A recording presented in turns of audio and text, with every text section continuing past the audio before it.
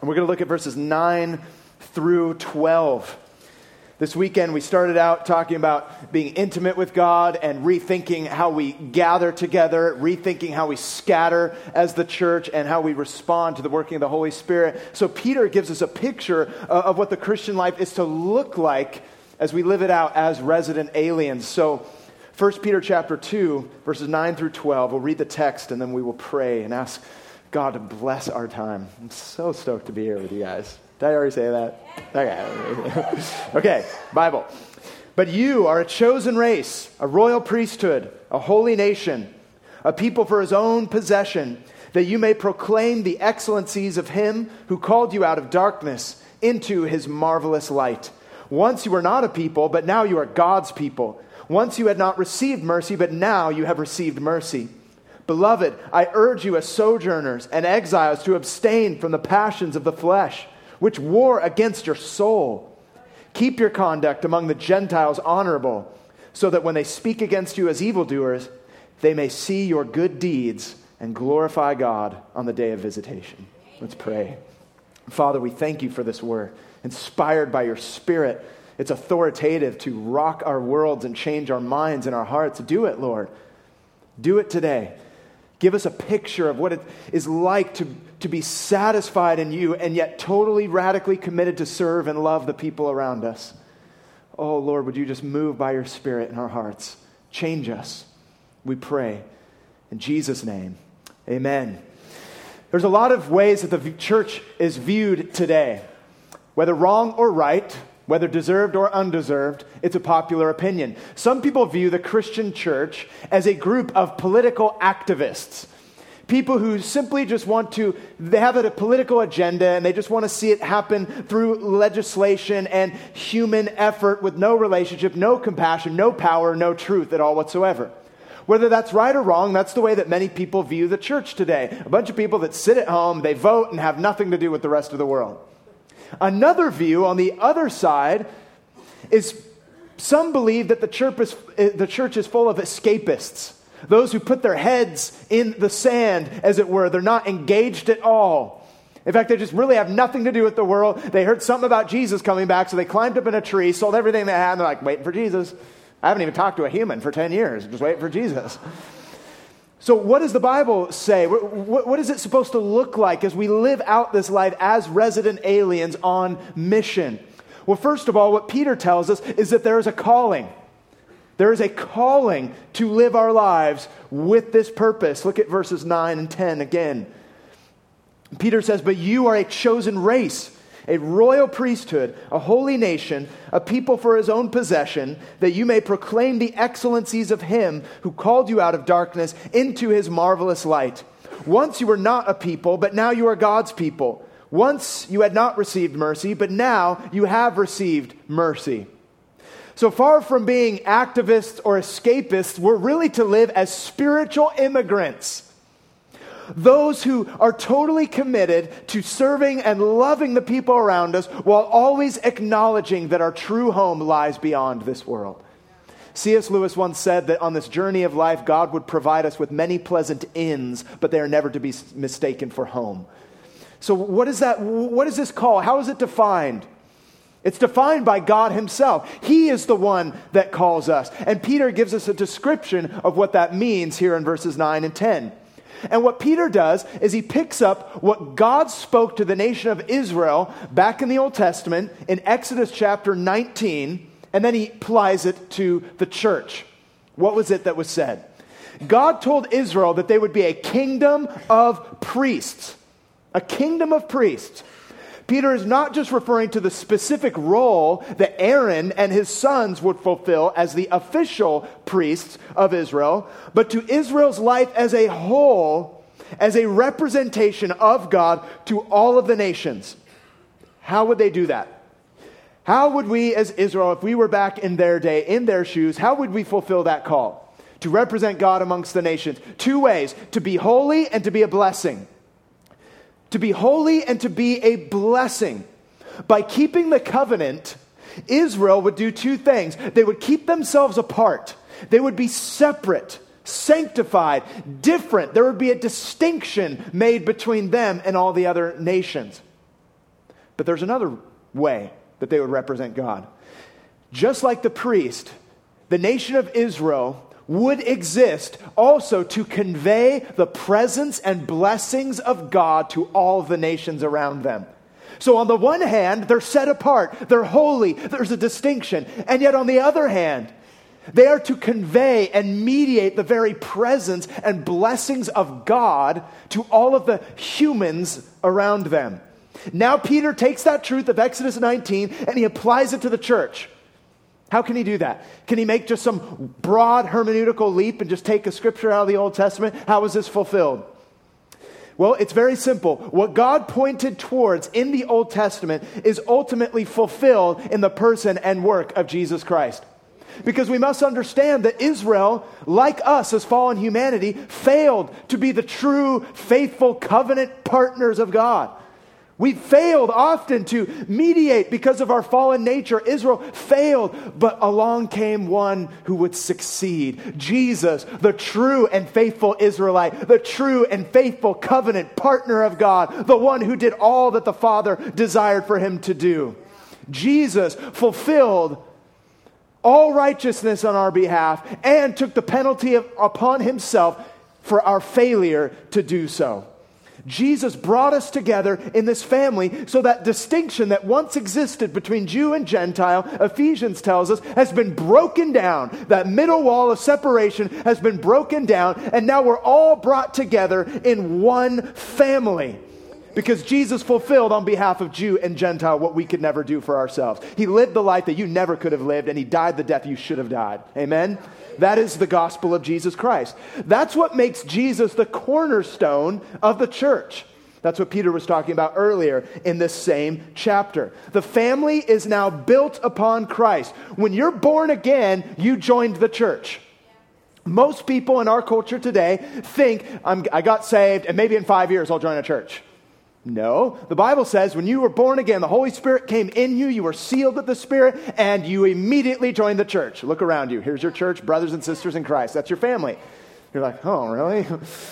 Hey, could you have told me that before? No. You joined the church. You're now in the family of God. And just as Peter is referring to here, the church was to be a mix of Jew and Gentile, so the church today is a mix of races and classes and cultures all brought together. Perhaps many of us were even natural enemies up till that point. We may have been divided by these cultural things, maybe for ethnic reasons or what have you. Ultimately, we're all born in sin, so we're all by nature radically self-centered, and we're all on team me. So we were natural enemies in that sense. Hey, what team are you on? You on my team? No, I'm on my team.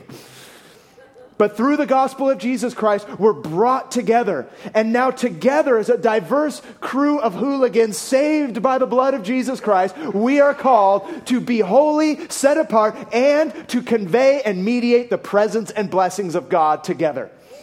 Carson puts it like this in a book called Love in Hard Places. He says, the church is made up of natural enemies. What binds us together is not common education, it's not common race, not common income levels, common politics, common nationality, common accents, common jobs, or anything else of that sort. Christians come together because they have all been saved by Jesus Christ. They are a band of natural enemies who love one another for Jesus' sake. That is a description of the church. Now, 2,000 years ago, there was a word that was profound, but rarely used. It was a word, koinonia, which we know in Latin is communio, where we get our word from community. It's often translated fellowship, but it has nothing to do with coffee and donuts, as many Christians believe. They're like, donut, koinonia. No. 2,000 years ago, the term koinonia was used to describe this idea of a utopian society where one day we'd all get along and sing We Are the World together. Every border would be broken down, every distinction, and we'd all just live happily ever after. But it never happened. So the only time you really see the word used is with these poets and dreamers of those days. Until Jesus Christ comes on the scene. And the Spirit is poured out and the church is birthed. And now a Roman citizen would walk into a gathering and they would see male and female. They would see a slave and a free man. Maybe even the slave was teaching the scriptures. They would see Jew and Gentile. And you know what they would say? Koinonia. This is it. These people who are natural enemies have been brought together. What is it that you have? And the answer, of course, is Sunday school answer, Jesus. Good job. What's our purpose in that? Okay, we're called, here we are. What's our purpose? Before we even talk about being missional, our number one purpose, the preeminent reason that I live and that you have a heartbeat and breath in your lungs right now, our number one reason is, as Peter said, we were called out of darkness into light that we may proclaim his praise. That's why we exist, to proclaim the praises of God. Before we even think about anything else. In fact, if I were to summarize the purpose of the church, it would be threefold. Put in a little triangle. Number one would be glorifying God, and only beneath that, equipping the saints and evangelizing the lost. We must never forget our number one call is to be lovers of God, enjoyers of God, proclaiming his praises for what he's done for us. It's our purpose. You could clap for that, but I don't know. Verse 10 talks about us being illegitimate, but now we're made legitimate. You were once not a people and you had not received mercy, but now we are a people. We have received mercy. So we're called out, but what does it look like? We're called to be resident aliens, glorifying God, but what does it look like? What are the characteristics of living out as resident aliens? He tells us in verse 11. He says, "Beloved, I beg you as sojourners and exiles to abstain from the passions of the flesh, which wage war against your soul." So with those two words, he describes what the characteristics of a resident alien is to look like. What is distinct about us to the world? How do we live out this calling? Now that they were no longer identified with their culture primarily, they were no longer identified with their earthly citizenship, something else identified them. But it would be powerful and difficult.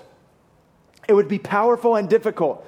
G.K. Beale and Carson say in their commentary on this point, precisely because these people, the church, Jew and Gentile, were an international people and race and nation who were without the kind of territory that was part of being a nation in the eyes of the Romans, Christians found themselves in an eschatological tension that has been both an unavoidable challenge and a glorious privilege throughout 2,000 years of church history. It's both those things. It's a glorious privilege and an unavoidable challenge. He calls us sojourners and exiles. And those two phrases are significant. Sojourner means you live somewhere, but you don't have official citizenship there.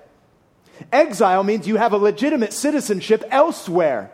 So what does that mean for the Christians? It means we live in a place and we dwell there and we reside there, and yet our citizenship lies somewhere else. We've come from a foreign country, that's how the phrase would be used, but we've come to reside by the natives. But we're exiles, meaning our inheritance, our identity is found somewhere else. It's no longer found in culture. It's no longer just found in our family or our abilities. It's found in God. Hebrews 13, verses 13 through 14 say, "Therefore let us go forth to him outside the camp, bearing his reproach, for here we have no continuing city, but we seek the one which is to come." Our citizenship is in heaven. So we are in the world, but not of the world. Our hope is not ultimately here. So our native land really becomes heaven, and yet we're residing here. So what does that mean? What does that look like? On the one hand, it means that we're not hostile to this world. But we're also not tourists.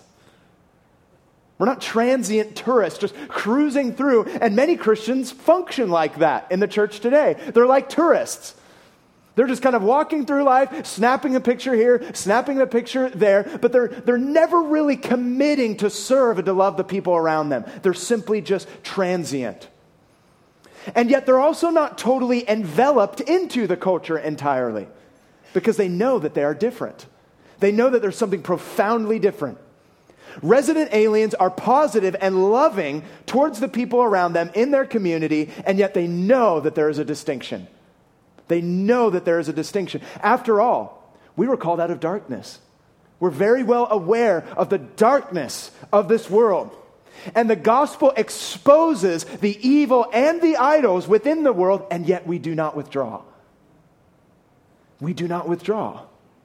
We are supposed to, like Jesus, incarnate our Christianity within the culture. So look at these two complementary truths. On the one hand, we're to be holy, set apart by God, distinct, pleasing to Him, satisfied in Him. And yet, on the other hand, we are to be radically committed to living here and to serving and loving the people. Some of you love the first part and you hate the second. I'm holy. I'm holy. I'm so holy that I haven't talked to a non-Christian in 10 years. Children, don't touch the non-Christians. Get in the car. We're leaving church and we're going through the drive-thru. Except Carpinteria doesn't have drive-thrus. So for those of you in Ventura, you may drive through the drive-thru. And all the while, we're looking to avoid people because after all, we're holy. Don't touch me. And we become like the Pharisees who would hold their garments close to themselves for fear that they'd be defiled amongst the common people. And thus, in some cases, we've created a bubble for ourselves. And that lends itself to an attitude that is completely ungodly and unbiblical, and that is one of superiority. I watched a documentary recently. It was one done in the South on a particular movement of a Christian church, and they were very proud of their holiness. Like, oh, we're holy, we're set apart, we're so different. But it came off in almost this arrogant way, and this was best exemplified when a young man was being interviewed. He had an accent, so I'm not making fun, I'm just trying to imitate it.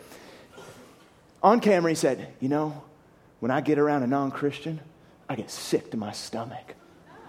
To which I would respond, oh, maybe God wants to vomit when He sees your self-righteousness.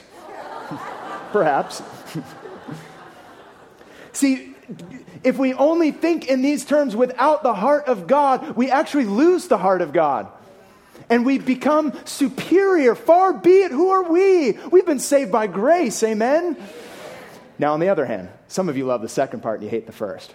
You're like, culture, woo! Holiness? Purity? That's so Puritan. You're like, talking about residing. I'm residing with my girlfriend right now. And we have no regard for being set apart, understanding that the way we live actually is supposed to represent the character and attributes of God. So what we need, church, is a balance, amen? It's these two complementary truths brought together in perfect harmony. Holy, set apart, sanctified, and yet residing, loving, serving, being on mission. We're to be radical as an alternate society within society. We're to be radical as a city, as the popular phrase goes, within a city. Embracing that which is common grace, rejecting that which is antithetical to the gospel, and redeeming that which can be used for the furtherance of the kingdom. That is what we are to be doing as the Christian community. We're committed to serving and loving the people and having compassion upon them. And by the grace of God, we fulfill His commission for us to be His representatives. And yet, all the while, we are always looking forward to the final consummation of when Jesus Christ comes and He establishes His kingdom and we see Him face to face and He wipes away every tear from our eye and there will be no more pain, no more sorrow, no more suffering, no more death. Friends, we don't look for utopia anywhere else. All the while, we are to be satisfied in God. Satisfied in who He is, and yet remaining here for the sake of His work. Now, having made that point, we are ignorant if we are not aware of the challenges and difficulties that go along with that calling. What is Peter warning us about here? He's saying, I know the nature of this gig. You're here, yet your home is in heaven, but you need to be here. So what's going to happen? You need to be aware. Beloved, I urge you as sojourners and exiles to abstain from the passions of the flesh, which wage war against your soul.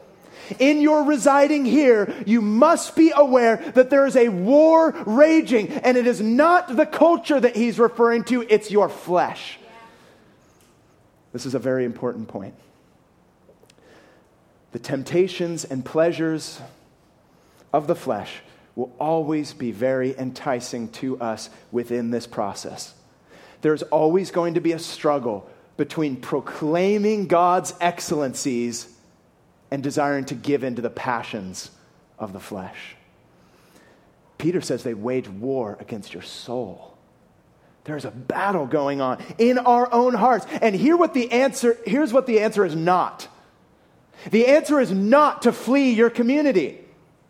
Some people respond, oh, it's so hard. This world's so wicked. I'm out. I'm tapping out. I'm out of Ventura. I'm out of Santa Barbara. I'm out of Goleta. I'm out of Carpinteria. Too evil, too wicked. I'm going to the mountains. Go on, kids.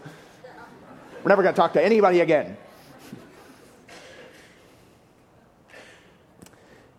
If that is your response, it shows that you are unaware of the depths of sin. Your flesh resides here, and you can make an idol out of anything. You know, living in LA, we get a lot of young people who move there, and their Christian parents reluctantly send them off to Babylon. Always warning them, honey, when you go and you get on that stage, when you get in front of that camera, beware lest you receive the glory of man. But we are ignorant to think that that temptation does not also exist within the church and everywhere we go. In fact, I think it's worse because it's more subtle. It's more subtle. We're ignorant, if we're unaware of this raging war inside of us. And when we give in to sin, it actually ruins both. We've compromised holiness and we've compromised the witness to the world. And some of us, maybe even here this afternoon, we've given in to sin. Perhaps you're even living in sin and allowing it into your life. Jesus would ask you, for the sake of the gospel, for the sake of the community, for the sake of the church, for the sake of your friends, for the sake of your family, for the sake of your own soul, stop. Turn. Be refreshed. Understand what it means to be satisfied. You're looking for satisfaction somewhere else. It's not another woman. It's not another man. It's not making idols out of your children. It's being satisfied in Jesus. Turn away from that and become satisfied in Him. We will be the most successful in our mission in this world when we are most satisfied in God. Because we'll understand the depths of sin and that the answer is to be satisfied in Jesus, so we're not always going to want to flee. You know, the way to flee is to pray. You don't physically flee, you pray. That's your rhythm of withdrawal and involvement in the world. You pray. You don't leave physically, you pray. Lord, help me to be satisfied in you right now. And as you taste and see that He is good, you will gladly forego these passions of the flesh because you've seen the beauty and value and magnificence and majesty of God that you'd be a fool to go anywhere else. Amen? It's almost like, I envision it like this. I was thinking about this the weekend at the conference. I picture a young child, maybe my daughter's age, just having this little popsicle. And she's like loving the popsicle. She's wild about it. And then the ice cream truck pulls up. Boom. It's just there. And all of a sudden, in awe of the glory and splendor of all that is provided in the truck, what happens to the popsicle?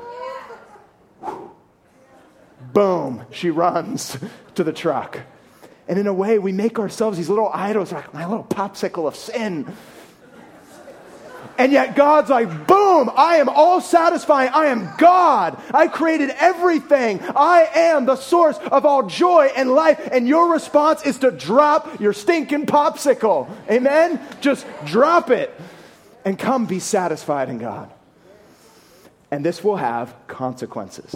When you're living radically satisfied in God, radically committed to the community, this will have consequences. Godly lives will always bring about two things: criticism and conversion. Criticism and conversion. Look at verse 12. Keep your conduct among the Gentiles honorable, so that when they speak against you as evildoers, they may see your good deeds and glorify God on the day of visitation. He says, watch yourself. Watch the way that you live. Be satisfied in God, so that when people see not only what you do, but why you do it, they will be radically transformed. But some people will hate you. There will be criticism. There will be hatred. Jesus promised it. In this life you have tribulation. People will be delivered up to be killed for the sake of the gospel. And it is in those moments that we must remember we live for God. Some of us have egos that need to be stroked, and you want them to be stroked by the affirmation of humanity. And so therefore you compromise the truths of the gospel because you cannot bear to be criticized by humans. You need to learn to be satisfied in God. And we also must make it crystal clear what we are all about. Jesus didn't say, blessed are those who are persecuted for obnoxiousness' sake. And some of us receive criticism for simply being obnoxious. You're like, persecuted. We need to make sure the gospel is going to be an offense, but I don't want to offend people for the wrong reasons. But there will also be conversions. People will be transformed. People will be born again. People will be changed. They too will be brought out of darkness into God's marvelous light. And that is why we live here. Jesus said in Matthew 5, let your light shine before others so that they may see your good works and give glory to your Father who is in heaven. People will hate us on the one hand, but we will also see converts coming to Jesus. People will hate us on the one hand, but on the other hand, our good works should cause them to want us to not leave. It's kind of like your neighbors, like, oh, I know they're a Christian, I just hate them, but don't leave. I just sense this peace. There's just something about you, Republican, or whatever. But don't leave. Maybe you've been coming to reality. Like, oh, I hate these church of Christian fundamentals. But don't leave. There's those people there that love me. Friends, you need Jesus. That's what's attracting you. It's the power and majesty of Jesus. It's the truth of the gospel. In fact, our good works should be so evident that if all the Christians were to leave, people would think something happened. Pastor Tim Keller, who's a pastor of a church called Redeemer Presbyterian Church in New York City, said that our good works should be so abundant that if all the Christians were to leave a city, the city would have to raise their taxes. Oh, snap. So how can we do this practically? How can we live this out practically? Very simple and yet very profound. Number one, praying for the community radically. Praying for the community. We are to be radical in our prayers. And as we live here, we hear about other people's lives. We hear about their suffering. We see the evil that they have done. We see their lives and we're moved like Jesus was moved. And what has helped me is that concept of identification in praying and that desire to almost, even though you can't really, that desire to be in their shoes. And while you can't really put yourself in their shoes, you can pray like it. Remember Moses when in Exodus 32, when the people sinned and they threw all the gold in there and behold, the golden calf came out and they don't know what happened. Aaron's like, I don't know, it just was there and we were bumping and it's crazy and I'm just not responsible for it at all. And Moses comes down and is like, you've sinned. And so Moses, it says in Exodus 32, the next day Moses said to the people, you've sinned and now I will go up to the Lord. Perhaps I can make atonement for your sin. So Moses returned to the Lord and said, alas, this people has sinned a great sin. They have made for themselves gods of gold. But now, O Lord, notice his heart, if you will forgive their sin, but if not, please blot me out of your book that you have written. Wow. He wanted to put himself in their shoes. Notice his language to God. Lord, blot me out instead. And even though that's great, in Moses' heart, he couldn't do it, could he? He could not make atonement for their sins. He's not the perfect sacrifice. So God responded to Moses saying, no, Moses, whoever has sinned against me, I must blot them out of my book because I'm a just God. We also see it in Daniel. When he prayed, he identified on behalf of the Jewish people, even though he himself was righteous. No hint of superiority. How did he pray? He said, Lord, we have sinned. We have done wrong. We have acted wickedly. We have rebelled. We have turned aside from your commandments. We have turned aside from your rules. He identified with them. But even Daniel, as great as that is, even Daniel could not make atonement for their sin. Paul, even in the New Testament, have you noticed Paul's passion for the Jewish people? Remember in Romans 9? It's insane. Paul says that he wished he could be accursed or damned for his own countrymen. That's how much he wanted them to come to know Jesus.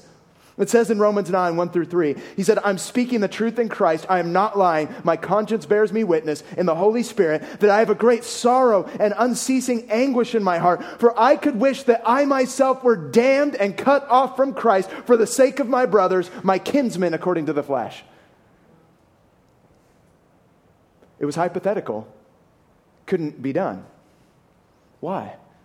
Because neither Moses, nor Daniel, nor Paul could provide a perfect sacrifice. But there is one who did. The perfect substitute. The one who was sinless. The one who ultimately stood in the gap where we could never stand in the gap. And he was cursed. He was condemned so that you and I would not have to be. And in response to the gospel and the power of the Holy Spirit, when we pray for our communities, we remember the same heart of God. He left his throne of glory and he came to this earth and he dwelt amongst humanity. We too are to look and hear, listen to the people and what they're going through, watch their offense towards God, and we must pray for the people in our communities as though their sins were our own. We know they couldn't be. Jesus is the one that took it upon himself, but we should pray as passionately as if it were so. The second thing we need to do is to preach to the community. Being a resident alien means you must preach to the community. We are to be radical in telling the truth.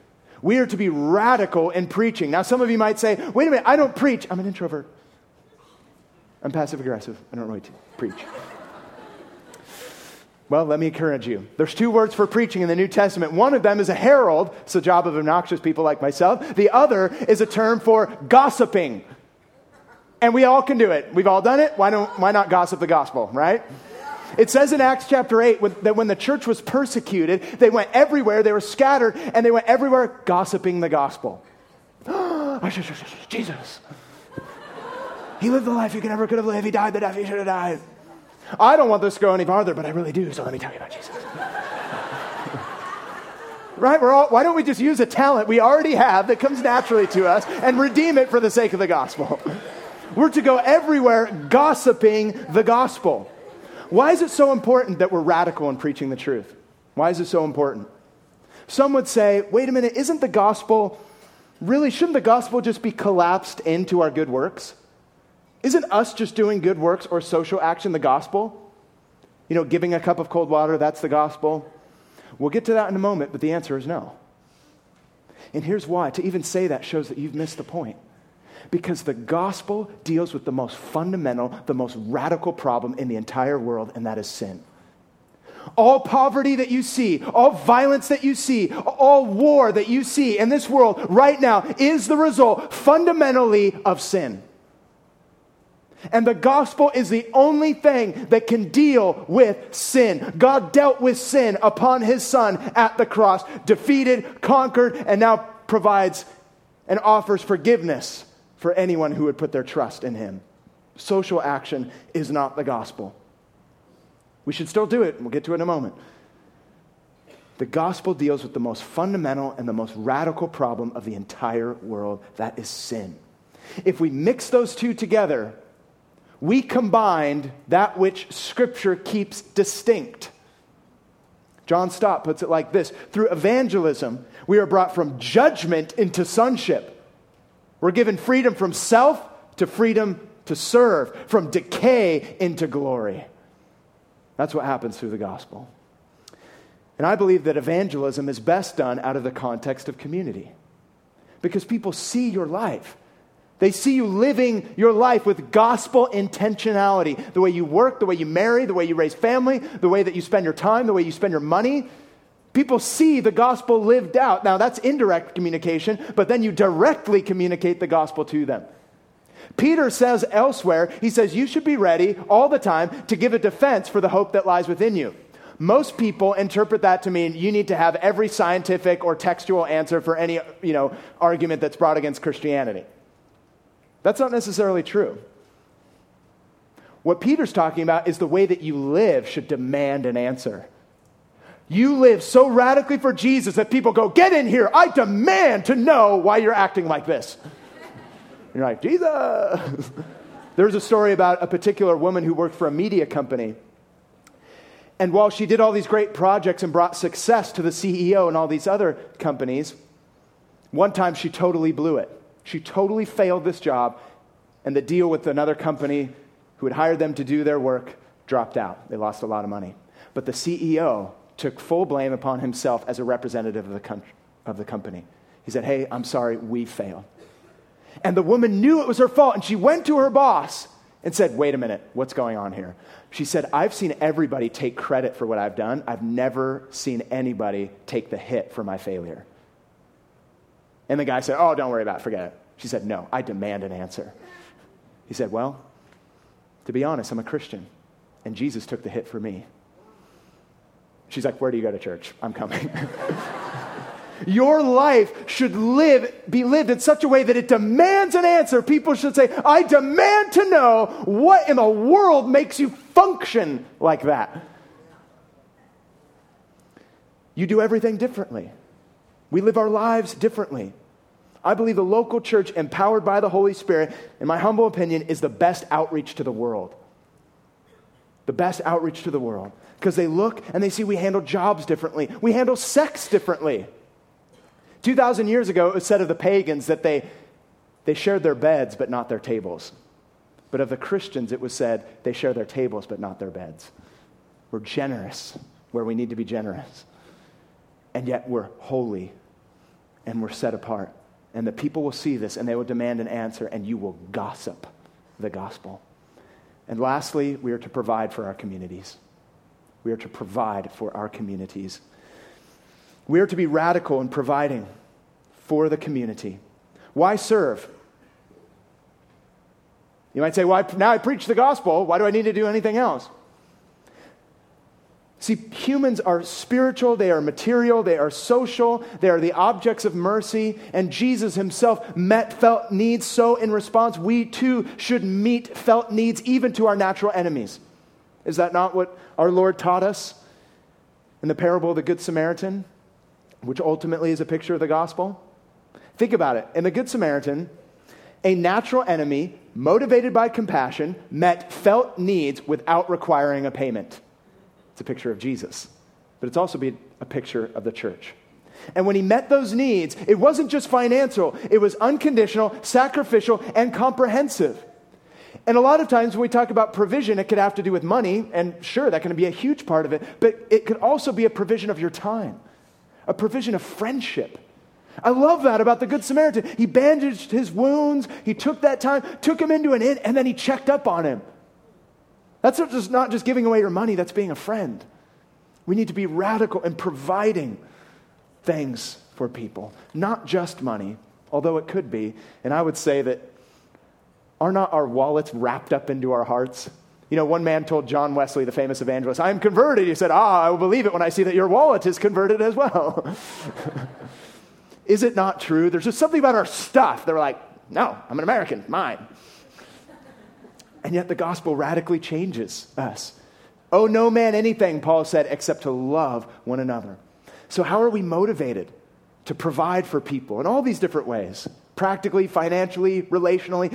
What motivates us? Do we just put up pictures of people in our community? Do we just hear their stories? That will serve as motivation. But then it fades out, doesn't it? Think of all the people right now. I can think of many where I was moved to tears over someone 3 weeks later. I'm like, whatever. Because I'm selfish. And sometimes you're selfish, if I may be so bold. So what is that thing that pushes the button deep down in our hearts? What is it? It's not guilt, it's grace. Look at what Paul said about the Macedonians who gave tons of money even when they were impoverished. 2 Corinthians 8, 1-5, he says, we want you to know, brothers, about the grace of God that has been given among the churches of Macedonia. For in a severe test of affliction, their abundance of joy and their extreme poverty have overflowed in a wealth of generosity on their part. For they gave according to their means, as I could testify, and beyond their means, of their own accord, begging us earnestly for the favor of taking part in the relief of the saints. And this, not as we expected, but they gave themselves first to the Lord, and then by the will of God to us. What was the motivation? Paul tells us in verse 9, for you know the grace of our Lord Jesus Christ, that though he was rich, yet for your sake he became poor, so that you, by his poverty, might become rich. They remembered Jesus, and it changed everything. It changed everything when they remembered Jesus. There's an old book, and I read this portion, and it rocked my world. He's speaking of money, but use it to apply to all these areas. It's the gospel that pushes our button.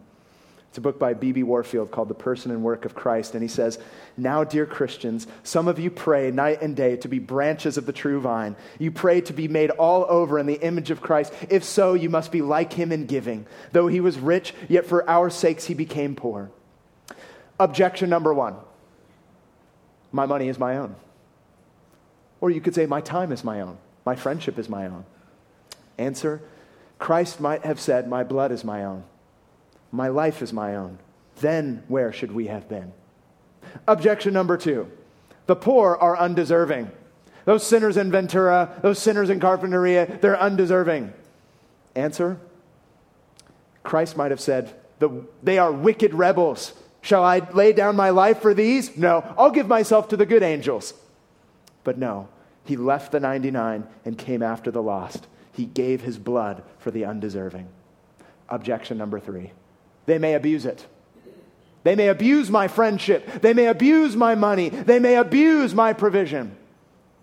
Answer, Christ might have said the same thing, yea, with far greater truth. Christ knew that thousands would trample his blood under their feet, that most would despise it, and that many would make it an excuse for sinning more. Yet he gave his own blood. Oh, my dear Christians, if you would be like Christ, give much, give often, give freely, give to the vile, give to the poor, give to the thankless, give to the undeserving. Christ is glorious and blessed, and so you will be. It is not your money I want, but your happiness. Remember his own word, it is more blessed to give than to receive. What is the thing that unlocks the doors of our hearts to reside here and be satisfied in God, and yet to preach and to pray and to provide for our communities? It's grace. It's because we realize that God is that good. God really is all satisfying, that all of a sudden everything else becomes expendable. Like, God, you are that good. You are that amazing. Therefore, in response to you opening up my heart because of the gospel of Jesus Christ, I freely give, and I give with joy, not out of compulsion, but because I remember the one who was rich, though for my sake he became poor, so that his riches could become my riches. May this gospel-centered mindset renew, or perhaps today even ignite, your passion in praying, in preaching, and providing for your community as the grace of God just opens your hearts and torrents of living water flow out. May it be said of the church of Jesus Christ. Amen. Father, we praise you that it is grace that motivates us, not guilt. It is the power of your Spirit that enables us, not the flesh. It is your love that compels us, not moral religious duty. It's because you are so magnificent and your Spirit bears witness to your glory that our hearts are opened, and things, our possessions, our goods, our time, it becomes expendable, and we lay it at your feet and say, God, use it. Lord, may we be a people that are satisfied in you. We would even pray right now as we spend time corporately sitting at your feet, that you would renew and ignite that passion for you as your grace comes into that deepest part of our heart and just touches the button and our hearts open up and explode. Explode in our hearts right now, God. We pray in Jesus' name. Amen.